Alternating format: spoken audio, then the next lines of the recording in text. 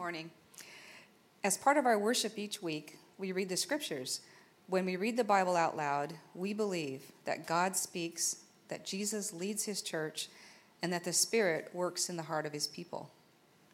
I'll be reading from the book of Colossians, chapter 2, verses 1 through 5. After the reading of God's word, I will proclaim, "This is the word of the Lord." And I would invite you to respond prayerfully, "Speak, Lord, your servants hear." Colossians 2, 1 to 5.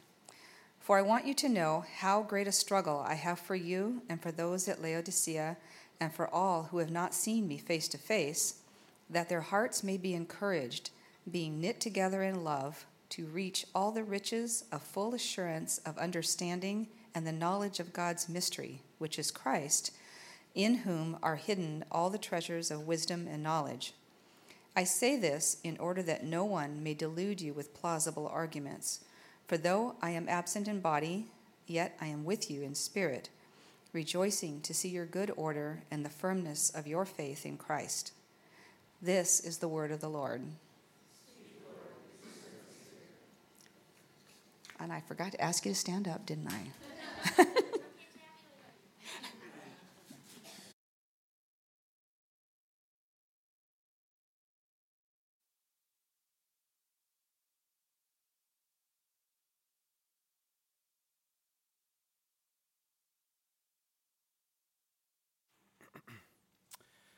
Well, good morning, Taproot Familia.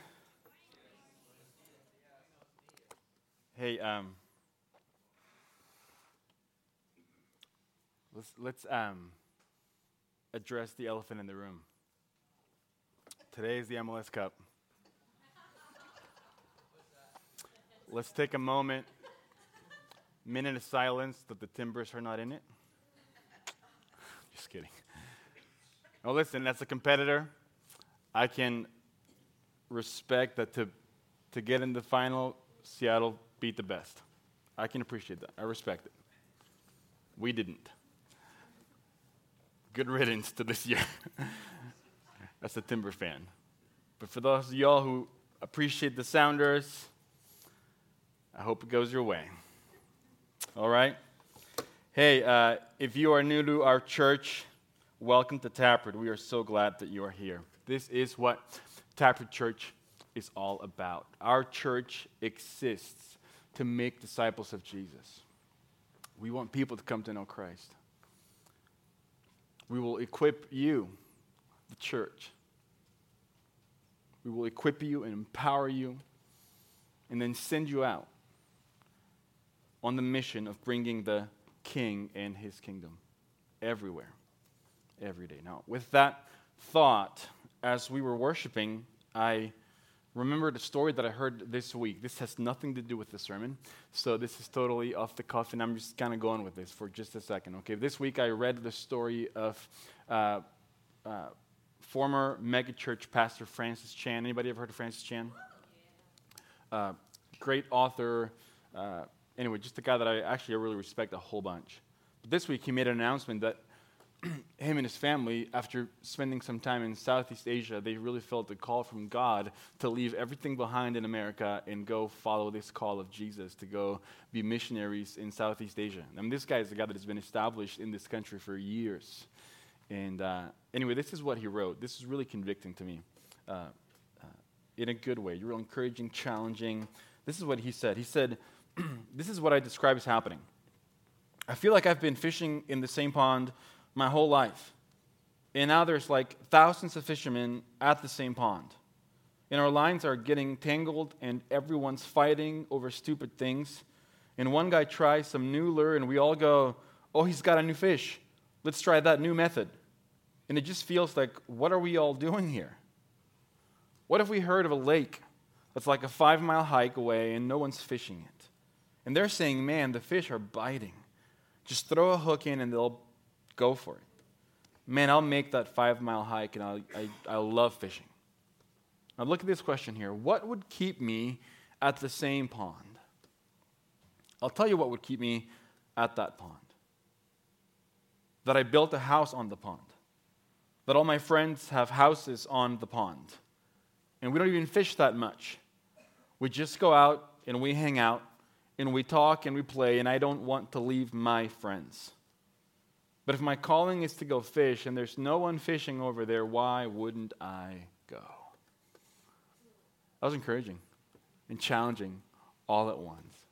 So my challenge for all of us is that we are invited to be a part of the greatest rescue mission in all of history. Reconciling people to God through Jesus. That's what this church is all about, making disciples of Christ. That is what we are all about. Okay. All right. If you guys have your Bibles, open them up to the book of Colossians chapter 2. And just as a reminder, very quickly, this is where we've been. There were some false teachers that were creeping their way into the Colossian church. And many followers of Jesus were being tempted to just give up on Jesus. We're done with this thing. And so Paul is writing this letter to this church to encourage them, to equip them, to challenge them to remain faithful, to stay the course, to stay steadfast and to pursue Jesus, to hang on to Jesus as they are running this race called life with all the incredible difficulty that this broken world often throws our world. So Paul is saying to the Colossian Christians, as you guys are engaging the world around you, as you guys are trying to move the gospel forward into the world and the community around you, when difficulty comes, stay firm on Jesus. Don't lose your grip on Christ. That's kind of the background of where we've been. Now today we're going to look at Colossians chapter 2. We're finally in chapter 2. We're going to look at verses 1 through 5. And here is what we will see this morning. In these verses, really we see the Apostle Paul like bearing his heart to us. We will see and get a sense of the burdens that Paul feels for the Christians that he's writing to at Colossae. And here are Paul's desires. Here in these verses, we see Paul's desires for this church. These are the great concerns that just burden him. This is exactly what verse 1 says, that he is struggling so much on the behalf of the Colossians and the Laodiceans and those that he has not met face to face. And here are the things that he desires for these people. He wants them first to be encouraged, and he wants unity as a community. But even though those two things are great, that is not Paul's ultimate goal. His greatest desire doesn't end with their encouragement and with their unity as a church. What Paul really wants and is burdened for and desires for this church, you'll find that at the end of verses 2 and 3. And here is what he says. He desires that they may reach all the riches of full assurance of understanding and the knowledge of the mystery of God, which is Christ, in whom are hidden all the treasures of wisdom and knowledge. Paul wants the saints at Colossae, Paul wants you and me to be confident, to have full assurance. That is his great priority, the great burden of his heart. Confidence, assurance. Paul's greatest burden for these saints that he is writing to is that he wants them to have a most certain confidence that Jesus is a solid ground on which they can build their lives on. This is the case he's been building since chapter 1. That is why he has shown us again and again how incredible Jesus is. This is what Paul is struggling for to see happen in the lives of the Colossians. He wants them to have full assurance, a most certain confidence in Jesus, his ways, their faith, his word, even in the midst of great opposition and pressure, as they are witnesses of Jesus at Colossae. as they are an embassy of heaven, as they are the intermingling of the presence of God at Colossae. Paul wants them to be shored up and steadfast. As they engage the world around them, Paul wants to make sure that these disciples have a firm confidence and grip on the gospel. Now, can we be 100% honest for just a moment? And can we talk about the reality of doubt? How many of you, from time to time, have struggled with spiritual doubts? Yeah. We have doubts about salvation. We have doubts about Jesus. We have doubts about faith, the ways of Jesus, the Bible.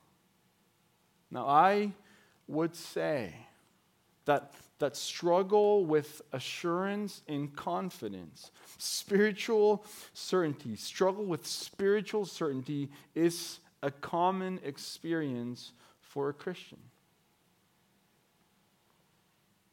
If I can put it this way, I would say it like this: full confidence, full assurance. Certainty can only be enjoyed by a Christian, but many Christians lack that certainty, lack that confidence, lack that assurance that they are truly children of God, that really the ways of Jesus are the ways that we should follow. And it seems, at least, that the Colossians were struggling with this as well. So Paul is writing to them because he knows that false teachers have undermined the message of Jesus, and the Colossians have started to struggle, and they are having doubts. That sounds similar to our culture. As beautiful as South Seattle is, and as beautiful as our culture is, there are many who are trying to undermine the message of Jesus, and we can have doubts. So Paul's great burden, for which he is struggling and he is laboring, is that he wants this church, he wants you and me to have full assurance, confidence, and understanding and knowledge of God's mystery, which is Jesus. So Paul basically wants the church at Colossae, Paul wants you and me to know this. Listen, church, you can be sure that Jesus is the way to flourish, that Jesus is the way to life. You can anchor yourself on Jesus. Be confident of that. That is what we'll see today. Let's pray for a moment, and then we'll dive in. Father, I thank you for your people. Thank you for their honesty. That yes, we all, from time to time, have struggled with doubts. I pray that today that your church would be encouraged and that we would leave this room with confidence, standing securely and steadfastly on Jesus. Do that work through your word, by your Spirit. In Jesus' name, amen. Okay, let me tell you a quick story, you guys. When I was a youth pastor in Texas, there were 2 events that we did basically every single year. One of them was summer camp. We took kids to summer camp. You cannot be a youth pastor and not go to camp, right? We did that every single year. The second thing we did is we did a mission trip every single year. We went to, one year we went to Mexico. Another year we went to Atlanta. A different year we just kind of stayed local and did like this missions week thing where we just kind of did a whole bunch of outreaches to the community. And one year we went to New Orleans, Louisiana. We went to New Orleans not long after Katrina had hit, and we did a whole bunch of like personal evangelism in the French Quarter, Jackson Square. We prayed with people, shared the story of Jesus. We did children's ministry, all kind of service projects. It was just a great time. One of the things that we also did on that trip is we took this walking tour of the 9th Ward. Anybody know what the 9th Ward is?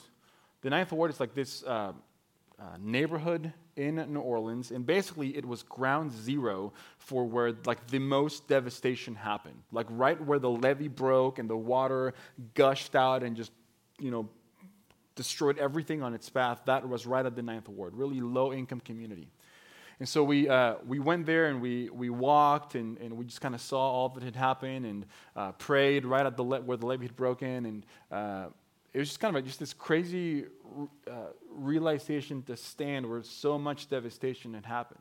And I have this one picture just ingrained in my mind. As we were walking, we came across this the cement foundation of a house, just right there on the ground.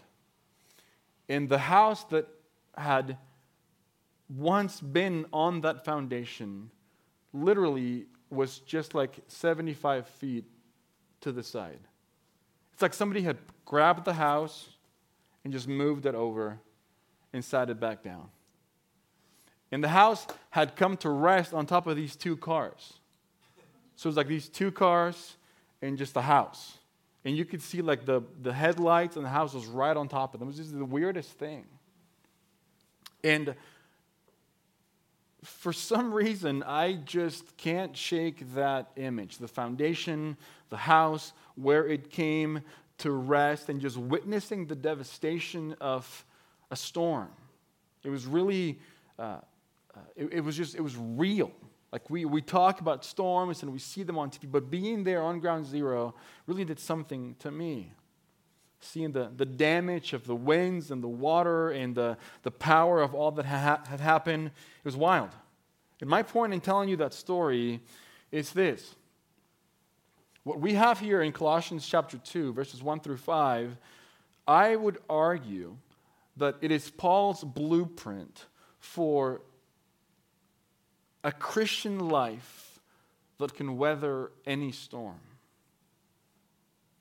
I would argue that this is a blueprint for confidence and for certainty and for assurance. All of us who have struggled with doubts, and that's a lot of us, here we find the blueprint for how can we have confidence and assurance and certainty about Jesus and His ways and His word and His kingdom.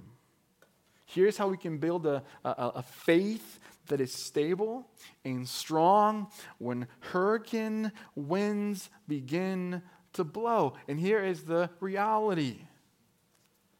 Just live long enough and the storm will come. I know many of your stories. I know many of the things that you are struggling with. And I know this is true. The storm will come. So let's look at these blueprints. Look at verse 1. The first thing Paul says about certainty and confidence and assurance that this is a pastoral focus for him. This is a pastoral priority for Paul. Look at what he says. I want you to know how great a struggle I have for you and for those at Laodicea and for those who have not seen me face to face. Now remember, these guys were strangers to one another. They had never met, but Paul is immensely burdened for them. The language he uses in verse 1, that word struggle is the word agon.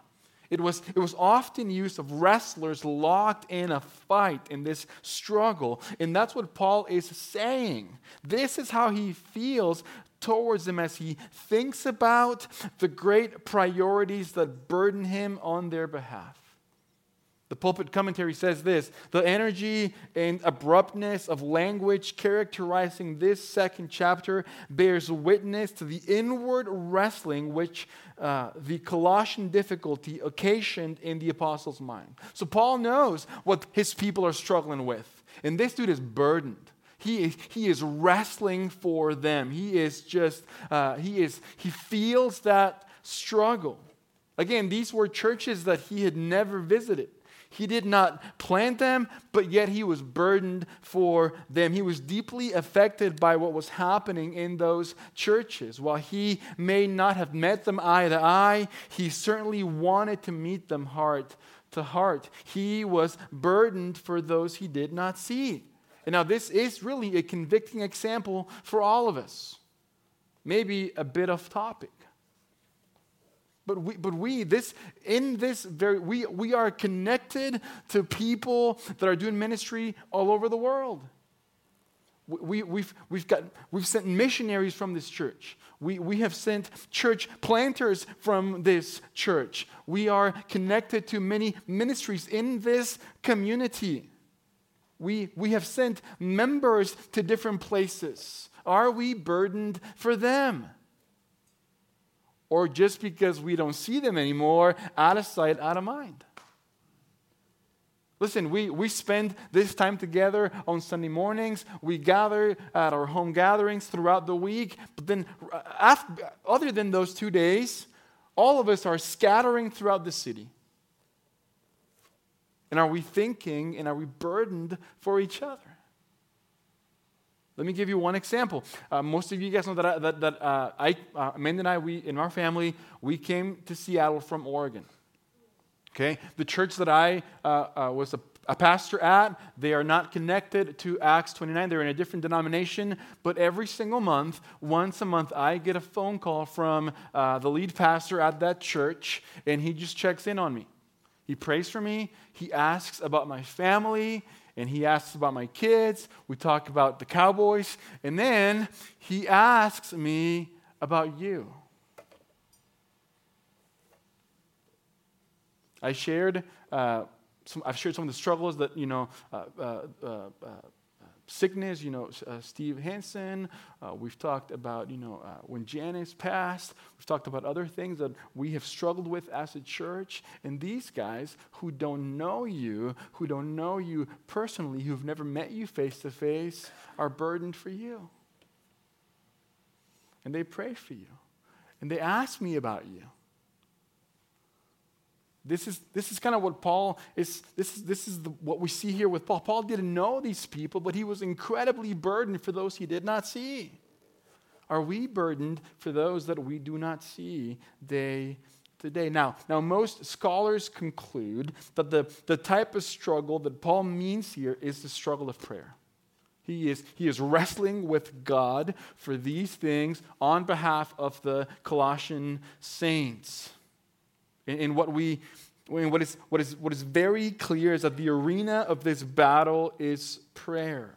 This is the great burden in Paul's heart, a great priority of his heart for them. He feels this profound sense of responsibility for this fledgling, struggling church at Colossae. He is struggling, he is wrestling, he is fighting that their hearts may be encouraged, knit together in love, in order that they may reach the full assurance, confidence, certainty of understanding and the knowledge of God's mystery, which is Jesus. This is a great pastoral focus and priority. And that is a great challenge for those of us who are leaders in the local church. Whether we are elders, whether we are deacons, whether we are HG leaders, whether we are ministry leaders or leading in some other capacity here at Taproot. It is challenging for two reasons. First, because of the dedication and the intensity of Paul's example. He is struggling for them. He is wrestling on their behalf. He's not coasting. He's not doing the bare minimum. He's not just doing enough to appease his conscience. He is pouring himself out for their sake. There is this intensity and a costliness and a sacrificial character to what he is doing. And if you are in Christian leadership, this is your calling. To give yourself for the flourishing of the people of God. Not just to touch the surface, but to give yourself wholly for their good. I would argue and say, too, that leading is also discipling. And guess what, church? All Christians are called to that. To not just coast and do the bare minimum, but to pour ourselves out sacrificially for the flourishing of people. The second thing that is challenging as a Christian leader is in the example of Paul, is his focus and his clarity and his deliberateness. He is not just interested in showing up and making small talk and giving enough attention to everybody so that no one feels left out. That's not what he is after. He wants them to have certainty and assurance and confidence for each of the people of God in the churches for which he is concerned. He wants to go deep. He doesn't just want to skim the surface. He wants to get to the heart of the real spiritual needs of the people of God. Those of us who are spiritual leaders, it is easy to just skim the surface, to keep things light and superficial. It is much less complicated. It is much less messy. But Paul is calling us by his example to struggle, to pour ourselves out, to get into the fight for the flourishing of the people of God, and to go deep, to go past the superficial to the concerns of the heart, to the doubts that many of us have. For Paul, that great concern was their confidence, their assurance, their certainty that they could trust King Jesus, his ways, and anchor themselves on him. So the first thing we see is that Paul, the desire for certainty and confidence and assurance for the Christian is a great pastoral priority. And I think it is worth our while noticing the challenge of Paul's example if we are leaders in the local church. Now, the second thing that we see is that Paul says that assurance, confidence, spiritual certainty for whatever doubts you might have is not just a pastoral priority for leaders. Confidence, assurance, certainty for whatever doubts you might have is, guess what? Is a community project. Christianity is a bit countercultural, counterintuitive. The world we live in emphasizes individualism and isolation and independence and self-preservation. But a deep understanding of Jesus comes through living in gospel community, through fellowship, mutual dependence, and self-sacrifice. Maturity and certainty for whatever doubts you might have, and assurance and confidence is connected with living and growing together. We'll look at this more in a second, but Paul says that he is working hard, that they would be encouraged and united, knit together in love. He doesn't simply want them to work together because that makes knowing God easier. He wants them to be together because it is what makes knowing God possible. We actually mature and we find our confidence and assurance and answers to our doubts and certainty as we experience Jesus through one another. Proverbs 18:1 says this: whoever isolates himself, herself, seeks his or her own desires, they break out against all sound judgment. So in love, stop whining, stop half committing, stop making excuses, stop delaying and leaning into this family, because the longer you do, the longer we all suffer.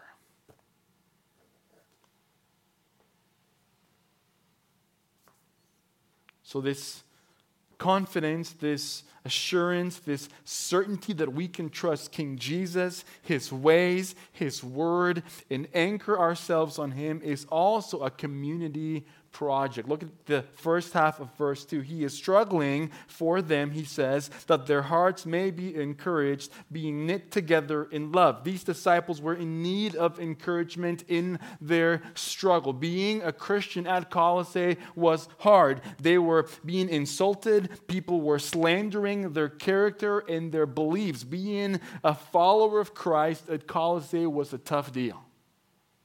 I would say that something is similar in Seattle. Encouragement means more than just, hey, attaboy, a slap on the back, a few positive words. Now that is a good thing, but listen, as helpful as that is, in the Bible, encouragement is way more than that. Paul uses the word parakaleo. It means to come alongside someone in pursuit of their strengthening and their being built up, both in your words and in your deeds. It means to come alongside someone to strengthen them and to build them up. It is a strengthening word that is, check this out, not done alone. It is a corporate word that it cannot be done alone. That's what Paul wants for them, because this is what often happens. Let's see if you agree. When you are discouraged, when we become discouraged, we become pessimistic, yeah, and we lose faith. We become suspicious and critical of others. Is that true? We tend to stop progressing and we lose our stability. But when we are encouraged, we become optimistic and we believe God's promises. We believe the best and we are thoughtful towards others. When we are encouraged, we diligently stride forward and we cling to the reality of the gospel. So this is what Paul wants for them, and this is what they need. Now, so many of us struggle with certainty and assurance and confidence, and we have doubts. We have besetting sin, and we stumble and we wonder, why can't I just get over this? How many of you have ever had that thought? Why can't I just how long, Lord? Why am I filled with such spiritual uncertainty and doubt, not realizing that God's solution, part of God's solution, part of the remedy of God is the life of the local church? Whereas your hearts are knit together in love, you begin to find the encouragement that you need. You can speak truth in love to one another. You can pray for one another. You can wrestle this stuff together in humility. We've forgotten, haven't we, that the fight with sin that rages in our hearts, the battle with doubt and spiritual uncertainty with which we may all wrestle day by day, is not a fight we can win on our own. And so Paul says the way in which we will find the encouragement that we need is when our hearts are knit together in love. This language Paul uses is language that evokes profound intimacy and connection and unity. This is what Paul is saying, church, you need each other. We need each other. We need to get past the brief, hey, how you doing? I'm fine, as you walk out the door. We got to start making a connection. Consider the reasons for their need and our need for unity. They needed to stand together in the theological debates that we're having at Colossae. They needed to stand together in the persecution that might come at Colossae. They needed to stand together in the midst of the struggle of being a disciple of Jesus at Colossae. And again, this is a community project. Unity needs two or more to be unified. And listen to this. What happens when we are not knit together in love? We will devour one another. Galatians 5 says this, for the whole law is fulfilled in one word. You shall love your neighbor as yourself. But if you bite and devour one another, watch out that you are not consumed by one another. The more we love one another, the more we encourage one another, the more we are encouraged and the more we will love.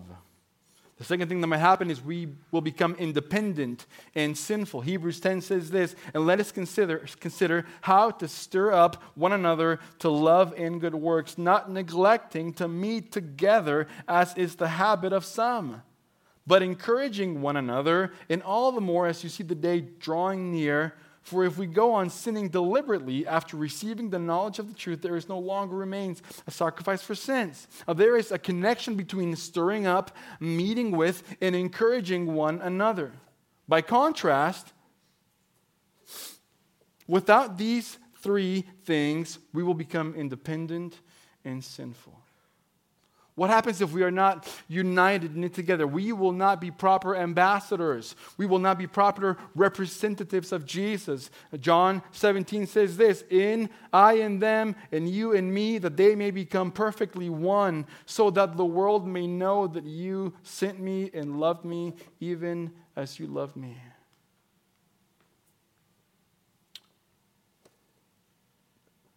Biblical examples of unity here. David and Saul.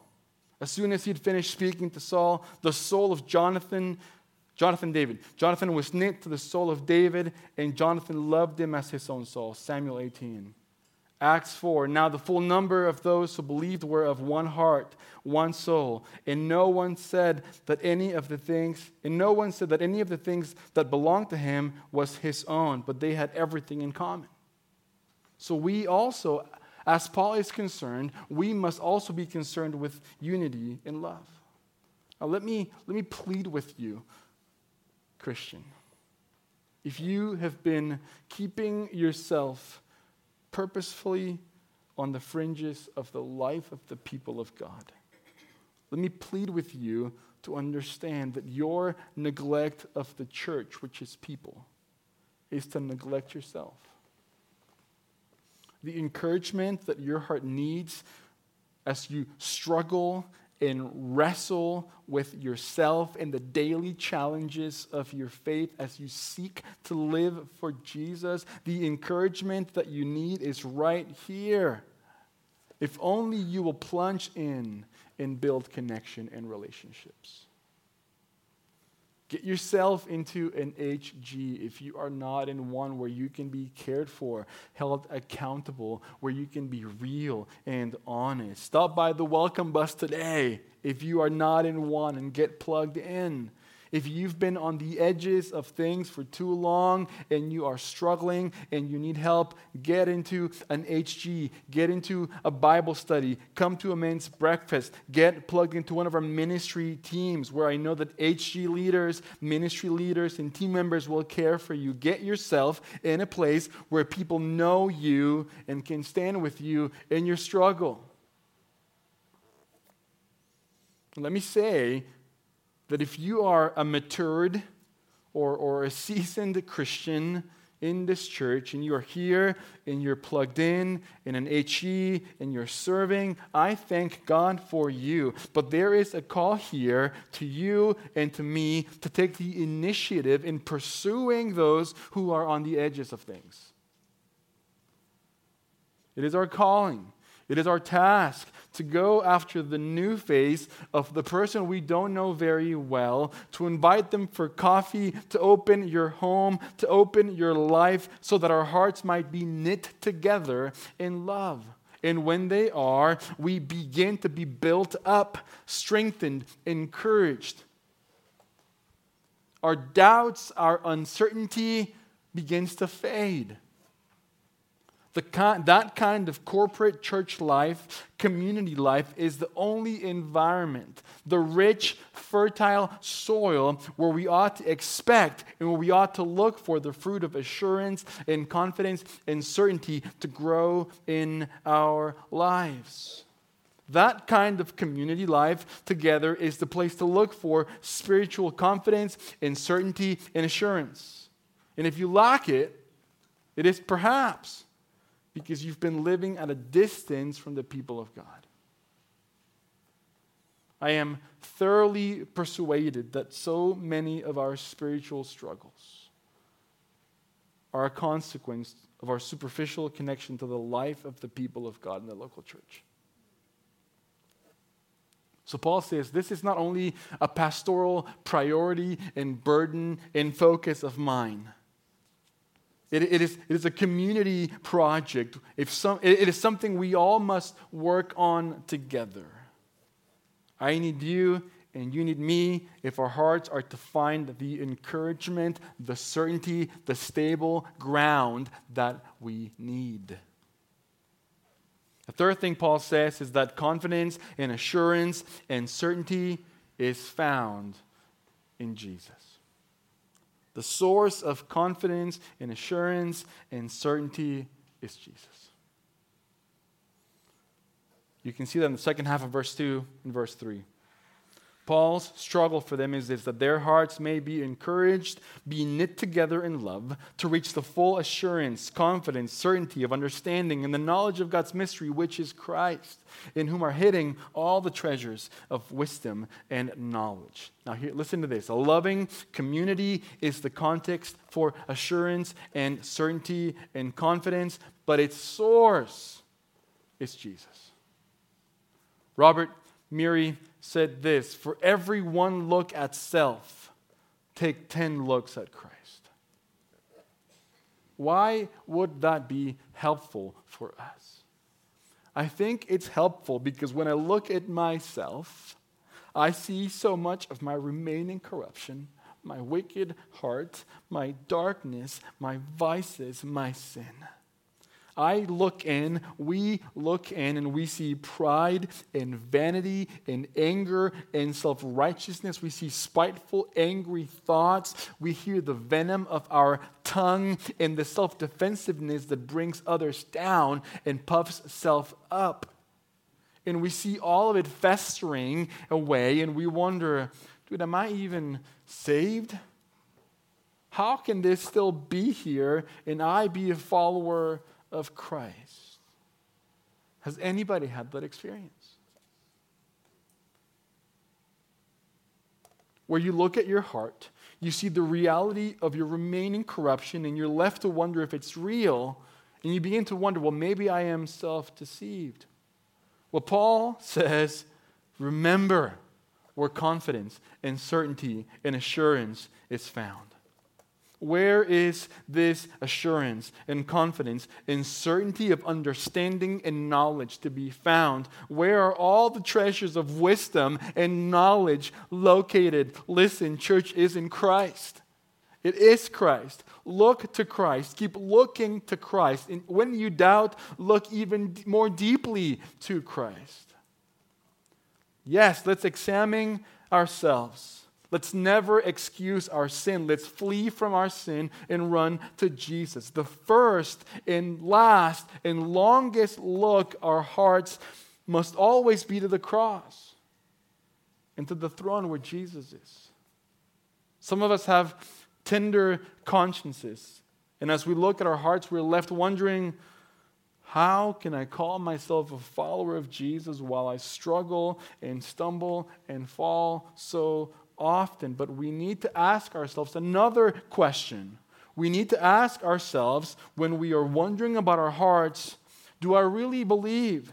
Do I really want to say that the blood of Jesus is inadequate to address my case, in my doubts, in my uncertainty? Do I really want to say that my mess-ups are bigger than God's mercy? Do I really want to say that I am so wicked, so unique, in fact, that while Jesus is an adequate and sufficient and wonderful Savior to all others who look to Him, not to me? Isn't that a greater offense than anything else we might have brought to Him for forgiveness? To suggest that while Jesus is able to save to the uttermost all who come to God by Him, in my case, even though I've cried to Him and sought Him, I just can't quite believe that I am clean and pardoned and beloved. Listen, doubting Christian, the blood of Jesus cleanses you from all sin. Don't doubt it. Not today, not ever. That is the promise of God. So Paul says, listen, yes, we struggle with doubt, but our certainty and our confidence and assurance, yes, it is a pastoral focus. It is a priority for Christian leaders. It is also a community project, but the source of all those things, the answer to our doubts is found in Jesus. Look to Him. Assurance is a pastoral priority, a community project, and it is found in Jesus alone. It comes by looking to Him, running to Him, resting on Him, clinging to Him, never straying from Him. He is able. You are not unique. Your doubt, your questions, your sin, be ever so wicked, is not beyond the reach of His pardoning grace. His blood can make the foulest clean. And so we all must say, Jesus is enough. look to him. And the last thing I'll say is this. Paul says that certainty, as we wrestle and struggle, as we have doubts, confidence, and assurance, having a confidence and a certainty and an assurance of Jesus is meant to protect us, to keep us safe. You see that in verses 4 and 5. He says this, I say this in order that no one may delude you with plausible arguments. For though I am absent with you in body, yet I am with you in spirit, rejoicing to see your good order and the firmness of your faith in Jesus. Anybody ever heard the saying, nature abhors a vacuum? Listen, something is going to fill the vacuum. If it is not growing, deeply assuring fellowship with Jesus, it will be something else. These guys at Colossae were wrestling with false teachers. They were trying to be deluded. They were trying to be persuaded that Jesus was not the way. Some of their arguments were quite plausible, Paul says. But if we can grow in this gospel-centeredness, Jesus-centered confidence and assurance by clinging to him, resting on him, knowing him, studying him, pursuing him, being transformed by him, we will be safe. As we live in Seattle, that is very opposed to the gospel of Jesus, and as we are trying to love our neighbors and engage the culture, we must stand on him. Maybe you've heard this, but when they are training people to check for counterfeit money, they don't start them off by looking at the counterfeit. They spend all their time looking at the real thing.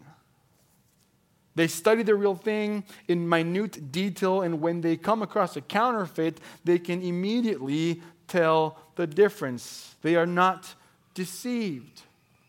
They know the real thing, and so they are not deceived. Now, here is what Paul is saying. Christian, look to Jesus. He is the real thing. No matter what people say to you, no matter what philosophy comes your way, his ways are best. Jesus is it. He's the real thing. Fix your eyes on him, and when the counterfeit comes, the counterfeit worldview and philosophy comes, you will not be deceived. When the false teachers begin to assail and tempt and try to draw you away or question the reality of your faith, no, your eyes will be fixed on him, must be fixed on him, the author, the perfecter of our faith. And when that happens, we'll be able to run with perseverance the race that has been marked out for us. When the storm comes, when the pressure comes, when the suffering comes, when the doubts come, you will be protected and safe. So Paul is calling us here to look to Jesus, to find in Jesus more than enough for the need of our hearts. This type of certainty and steadfastness and assurance and confidence is a pastoral focus. It is a community priority as well. We need each other, and it is found, it is sourced in Jesus. And because it is, we will be safe and protected. And I'll finish with this. Much of what we saw in these verses will be visually and practically displayed as we respond to God's word by taking communion this morning. As we come to the tables, we will express our unity. We are a part of the same family. Our hearts are knit together in love. Here, Jesus is presented again in the tangible gospel, pictured in the bread and the juice and the wine. Here we have communion with him, and our faith is strengthened and we are encouraged. And from here, we are sent out into our community to display the gospel, to declare the gospel, to engage people with his life through our lives, to make disciples, all while standing firm and with full confidence and certainty and assurance in Jesus. Let's pray. Lord, I thank you that the questions we might have, the doubts we might have, don't intimidate you. Our struggles, the things we are wrestling with, they don't intimidate you. They are not bigger than you. So we come to you with those things. And I thank you for the church. Thank you that the church is one of the means by which we can find answers to those things. I pray that we would be a people that are fighting and wrestling for each other, who we are giving ourselves for the flourishing of each other. Help us to encourage each other. Help us to be a church that is blessed with unity, Lord. And I pray, Lord, that as we wrestle and struggle and have doubts, as we are tempted by whatever happens, Lord, help us to remember that Jesus is better. And help us look to Him even more deeply and found in Him all the answers that we need. Help us to be a church that stands firm in the gospel. And Lord, and as we go from here to display the gospel, to declare the gospel, to engage people, Lord, help us to do so with conviction, with boldness, with certainty that you are with us, that you will not fail.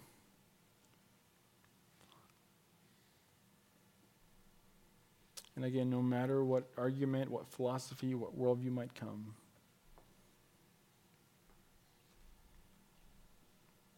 help us remember that Jesus is better.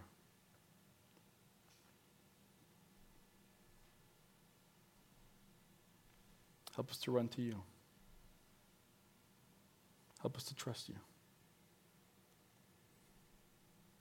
In Jesus' name, amen. Hey, we're going to sing today.